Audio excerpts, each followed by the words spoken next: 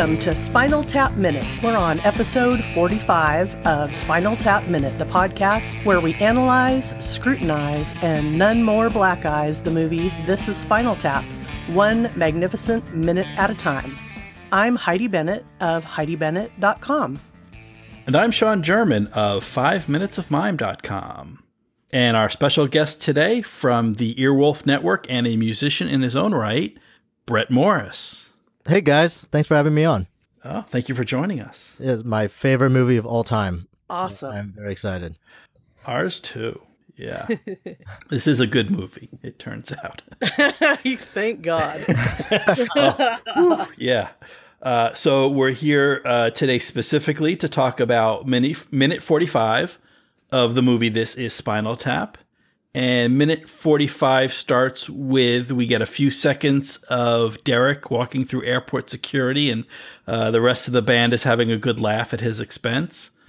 We end with Nigel going into his big solo, and in between, we get a lot of heavy-duty performance with the band on stage. Yes, and we get a lot of crotch shots in there. And we get the brilliant little minuet, performance within the solo, which is a classic, like Jimmy Page move. Every guitarist fantasizes about that move, playing the old classical piece. Right. The classic pretentious lead guitarist is going to show off what he knows. Yeah. Yeah, and there's like the cameras, there's not just cameras, like you said, they're not just crotch shots. There's like cameras specifically seem like they're there just to, make sure we get a lot of crotch shots. Oh, yeah. Like they're crotch cameras. Yeah, that great angle right from below. They knew exactly what to do. Yeah. Yeah, so this minute we get also Viv doing his signature look, his mental patient. I mean, he's really playing it up. His eyes are like going skyward, and he's my husband took a couple of notes earlier actually when he was watching it. He said he did some research specifically on the headpiece. And he said, well, it looks like maybe he's wearing like a colander on his head.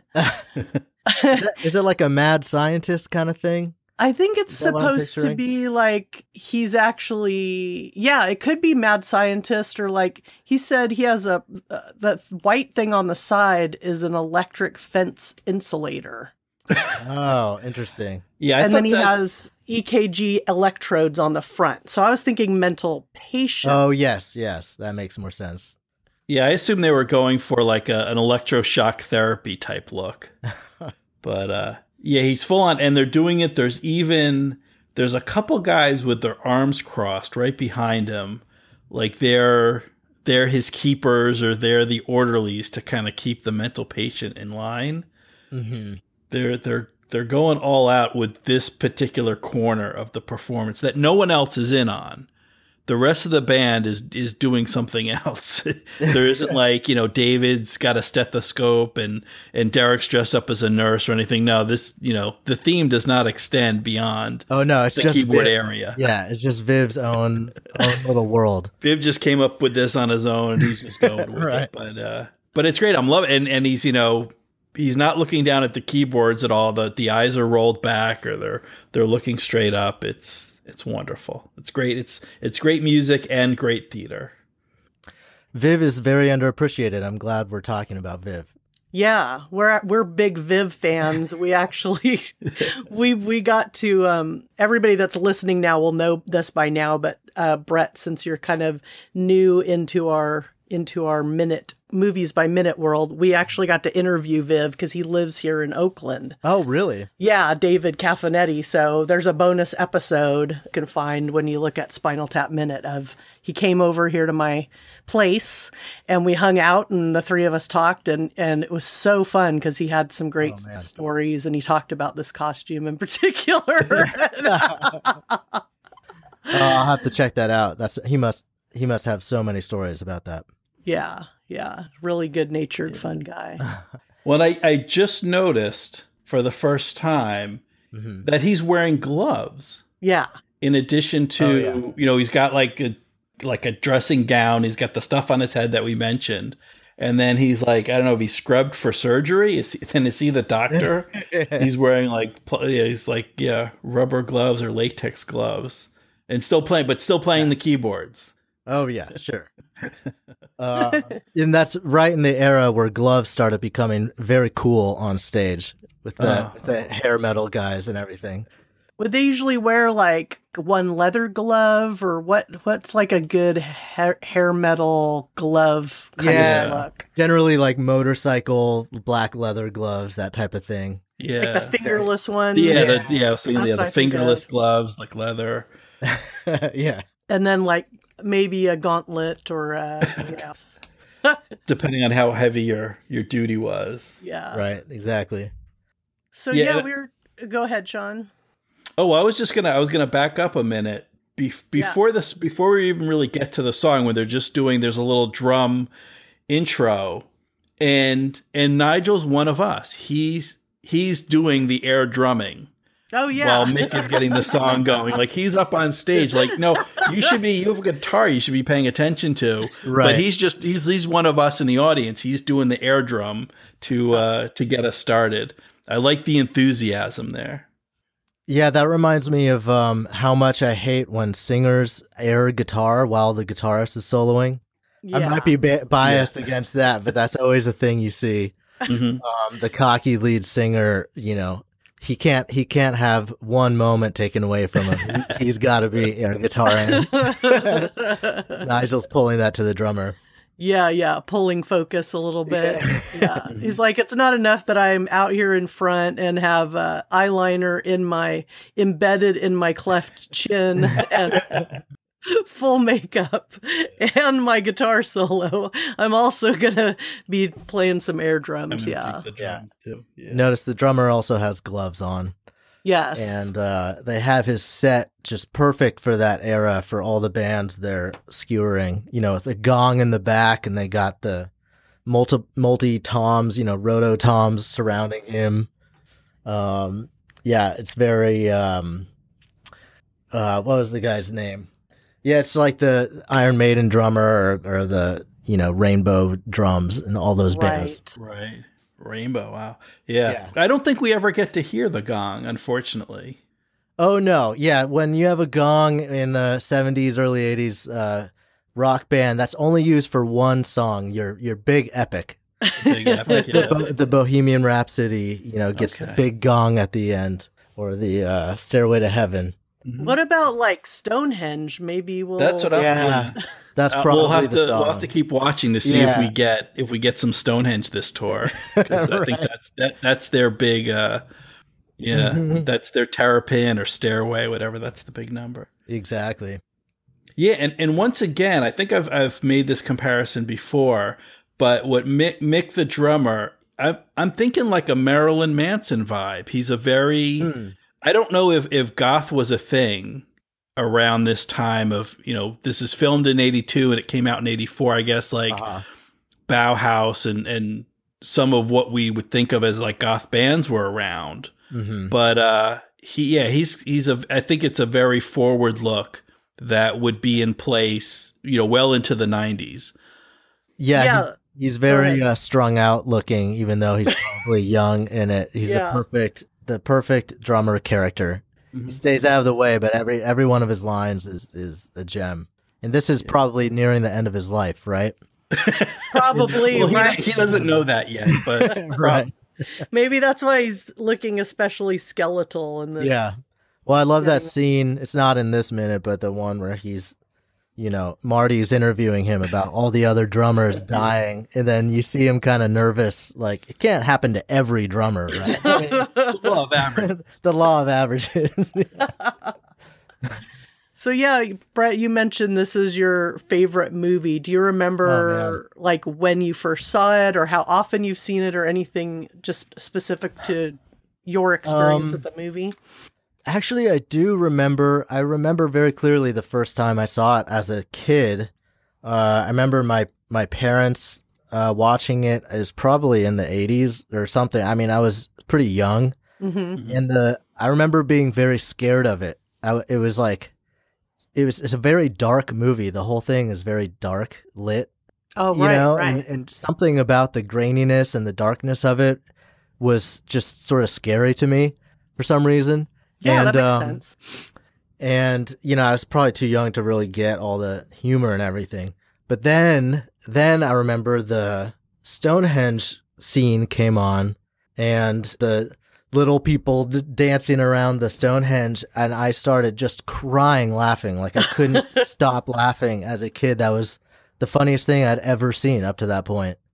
And I very vividly remember that. But then later, after, getting into music and being older and everything, revisiting it, and it just completely blowing my mind. Every time I watch it, it blows my mind how good it is. It's kind of like a miracle movie to me. Just the way, the fact that it's sort of the first of its kind and the best, and they're genuinely good, but they're also genuinely stupid. That Right. perfect balance of everything, of when you're parroting something, but you're not actually bad at it. Like, they're good at it. What they're doing, they actually write the songs, they actually play them, all at that like perfect level of skill where it's perfectly bad but well executed. Yeah, that's definitely something that I think almost every guest has said one way or another, and we have multiple times, just like, it never to be repeated again. It just seems like it was this one special little moment where all of this, came together and worked just perfectly, and how them being great, musicians, it pulls it off even more. And it blows my mind thinking that it was just, it's not really an after the fact parody. Like, it's right in the thick of the era that they're talking about. Right. So it's like, it's actually way ahead of its time. Even some of the stuff they make fun of happened after them. It's like they sort of called where it was all going. Right. I mean, to think that this is the early 80s, I mean, it's just crazy to me. Like, Black Sabbath, actually, you guys may have talked about this. They actually had, Stonehenge on stage. I don't think we've talked about that. Did we? No, we haven't. And wasn't that, I think that it was in 83. Right. So they were, I think the story was they were, they thought the movie ripped them off and they were the source material. But then it turns out, they did it a year after the movie. Yeah, so it was it was filmed a year before Black Sabbath did it. The movie just didn't come out till after. Exactly. The word is Ozzy was like livid that they had ripped him off for this movie, but it's like, well, no, we did the movie first. You ripped them off. Yeah, they were just so on the pulse of that culture. It's just like, it's crazy to me. Yeah, no, that's a good point. I don't think anybody's made that point specifically, that it was it's a parody during the time, not way after. It's not, we're not, except for the old footage, everything's right in the mix. It also makes me, as a metal fan, I just relate so much to everything they do, but it makes me, it's like the way they do it doesn't make you, it's not taking down the genre, like, it doesn't embarrass you for it. It kind of makes you like it even more. I don't know, it's just like, it makes you realize how absurd it all is, but also you still like it, Yeah. Yeah, I think what I feel about it, because I sing, I played in bands most of my life, and is that, there's a lot of warmth and friendliness and sweetness. As ridiculous as it all is, there's still something very positive and uplifting and fun about the movie.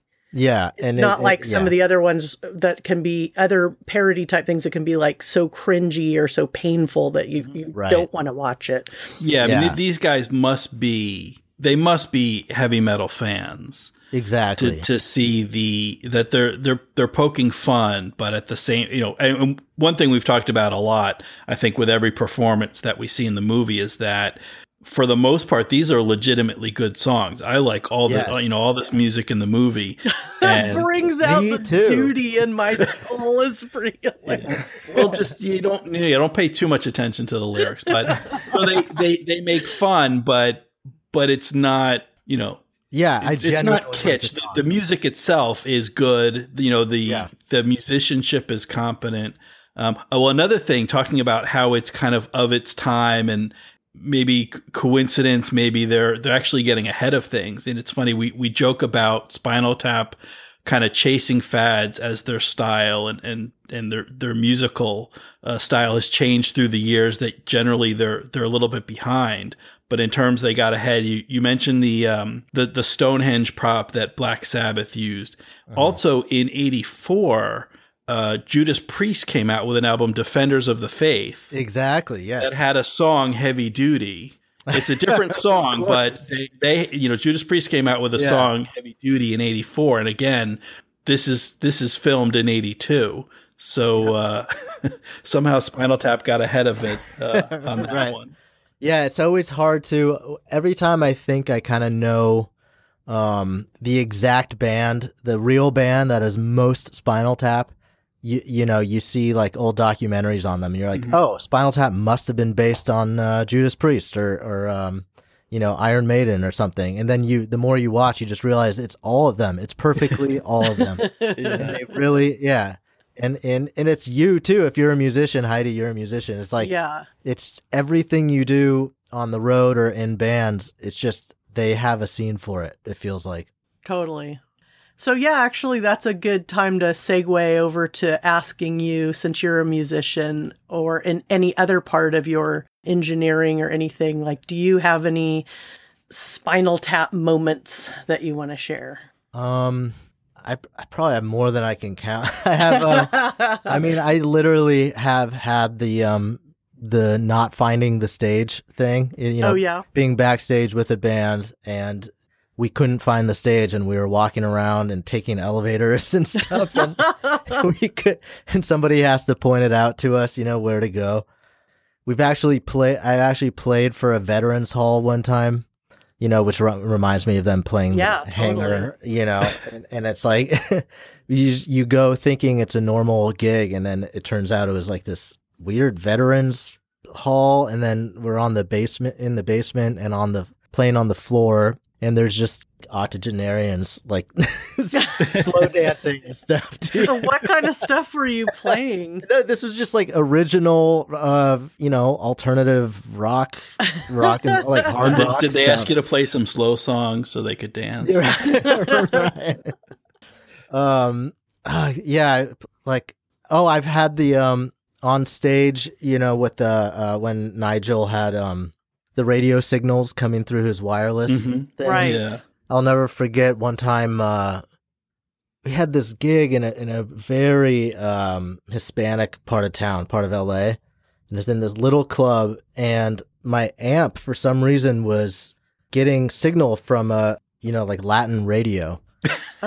Really, really loud. Like getting a little bit of interference is not that uncommon, but this was like perfectly on the dial on like playing some like banda music or something like that. And I just remember frantically trying to figure it out and trying to, I don't know, unplug cables and putting them back in. And then all of a sudden this song came on through my amp and the audience all started singing along with it. It somehow turned into like our encore basically. Oh my God, that's great. Yeah, just so many. And then like the tiny moments, like the way they argue even, or like their little, just the dynamics within the band. Sometimes it's almost like a little too close. It's like too close for comfort. Like when the other bandmate's girlfriend or boyfriend is in there and someone else doesn't like them, or, they change when they're around them. All of that stuff happens all the time. Yeah, that is definitely very real feeling. Too real sometimes. Yeah, I remember I was in this big band, like in the 90s when there was that whole swing revival. And we were like anywhere from a 16 to a 23 piece band, depending on if we had our go-go dancers with us, or because we were kind of like a little bit swing, but a little bit cabaret, and it was a lot of originals and some covers. But I don't know who booked us into this one place, but I do remember it felt like kind of like the Blues Brothers, where they're in that bar, you know, like you show up and you're thinking like, these people at this club could give two Fs that we are here. And they don't even like the room that we were in, the stage was way too small for us. So we're like spilling over and, spilling off the stage. And we have, I mean, all sorts of antics and costume changes and everything. And they were just playing pool. You know, like they're either at the bar, like watching the TV or playing pool, and they just totally ignored us. You know, luckily we had, the girlfriends and the boyfriends and the few, hardcore buddies that were there. And those were the only people we're playing for. So. Did you have the guy in the audience with his thumb down? Just my favorite. That is the worst.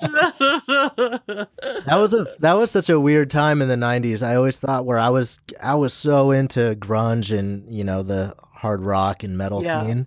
Mm-hmm. It was like felt like that was the time, like it was everything was gloomy and grungy and heavy, and then all of a sudden the next year it was all like swing right and swing and stuff. It was such a strange turn. I always thought it was. I was more, I always like older era music too, but I was really into the grunge stuff too. So it was fun. And I think too, I don't know about for you, but gigs could be really mixed too. So we'd have a show where my brother's, more alternative rock band would be opening for us. And then we'd come out in our crazy costumes but it was, people were in for all of it. Oh yeah. Well, that's good if they were in for it. That's definitely a thing. Any like smaller band has to deal with that. Especially in LA, they have the promoters are awful and there's no real culture anymore about it. So it's like you'll just get thrown in with, 4 or 5 other bands that have no similarities at all to you. And so the audiences don't mix at all, and everyone just leaves one right after the other. So, right. Like I've come to see my band, and they're like, when do you go on? When are you going off? And I'm going to come for that amount of time only. Yeah, exactly. That's always a bummer. Yeah. Well, getting back to this minute here, is there anything else particular to this minute before we wrap up episode 45? I'm trying to think. Crotches. I see a lot of crotches. And David's really, really emoting a lot here towards the end. David is singing hard. Yeah. Brought out the duty in his soul. Well, we've got, Oh, go ahead. I'd read something recently that kind of bummed me out, which was that Michael McKean and Harry Shearer apparently had a falling out. You guys read that? No, well, I have not heard that. I haven't heard that, and I know that about Harry Shearer and everybody, and all 3 of the guys are part of the suit against Vivendi. Is that what they're called? Mm-hmm. The company who put out the movie. So at least they're all or something. 84. The Vivendi saying they made $84. Yeah. So I know that they joined Harry Shearer in the suit. So there must be at least that kind of civility going on. But I haven't heard anything like that. They agree they want money. That's it. Right, right. So at least their lawyers are talking to each other. Yeah. Christopher Guest came into Earwolf once. Oh, really? Yeah. That was maybe one of the, top people on my bucket list to meet, so that was a crazy day. And he was, he's quite a character. He's maybe the coldest, driest person I've ever met in my life. I've heard that about him. Yeah. But then there's a little, there's a lot of, dry humor around that comes into Earwolf and stuff. And you kind of learn what makes them tick and what's really funny about them. But he was by far the driest. But then there's this little, sometimes you see this little glimmer in his eye that you can tell he's getting a kick out of it inside, but his face will never let you know.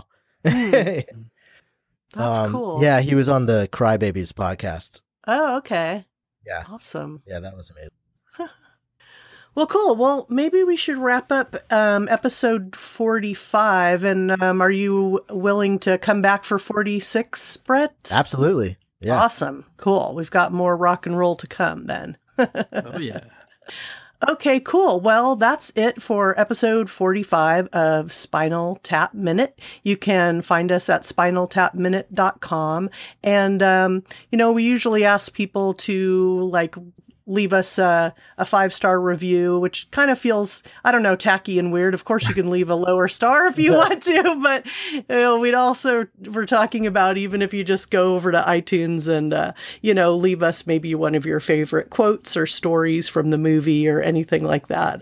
We really appreciate it. And that's about it for me. All right. Well, now remind our audience about our Spinal Tap hotline. So you can leave us a message at 419-827-8276, and that's also known as AKA 419-TAP-TAP-6. And you can leave us any questions or feedback on the show, or if you have any of your own real-life Spinal Tap moments, we'd love to hear it. And if you have a good story or question, we may feature you on a future podcast. And so, Brett, if anyone in our audience would like to hear more from you, or what kind of stuff are you doing that you can let us know about? Well, you can usually hear me on the Who Charted podcast on Earwolf, and sometimes on Hollywood Handbook and some of our other podcasts.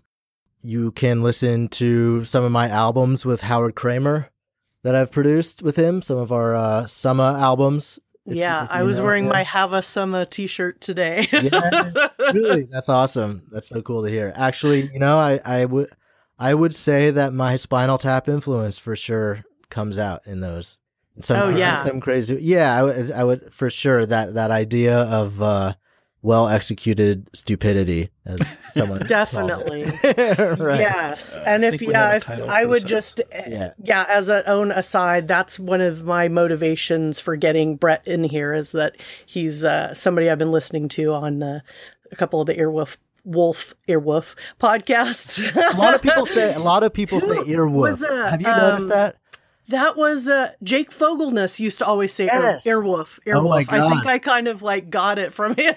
I used to feel like I was going crazy when I was recording him. Like, is he saying woof? But then I realized that's some accent people have. Yeah. I think I got that from him. But I've been listening to Who Charted and listening to Brett on there, and also love all of those albums. And they're really great, especially for this time of year, for rolling down the windows and blasting something. They're they're always on rotation for me in the summer. Oh, that's so awesome. Thank you. So I guess that's it for me. I mean, I have a couple things coming out. Howard and I will put out more stuff this year, and I have a big project with Matt Besser, but I can't really go into detail about that. But I'm really, really excited about that. Hush stuff. Oh, and also Honus. That's the band I'm in. Yeah. Are you guys playing any time this summer, or what's your schedule? We have right now. The only show I know of is in June, and it's at the Echoplex in LA, which I'm really excited to play. Cool. That's a great place. So that'll be a lot of fun. And we went on tour late last year, and there might be more tours to come. Just keep an eye out, I guess. Yeah. How do you, for people who aren't familiar with Honus, how do you spell it so people could look that Honus, and then do the same thing again. Perfect. So just how it sounds. Right. And check out Man, his the band he's most famous for. Gotcha. Yeah. Cool. Great. Thanks. Thank you. This has been a lot of fun. Looking forward to the next one. Cool. Let's do it again. All right. So we'll come back Monday. We'll do it again. But for now, thank you for joining us. Have a good weekend. We will see all you guys later. And until next time, and so say all of us, tap into America. America.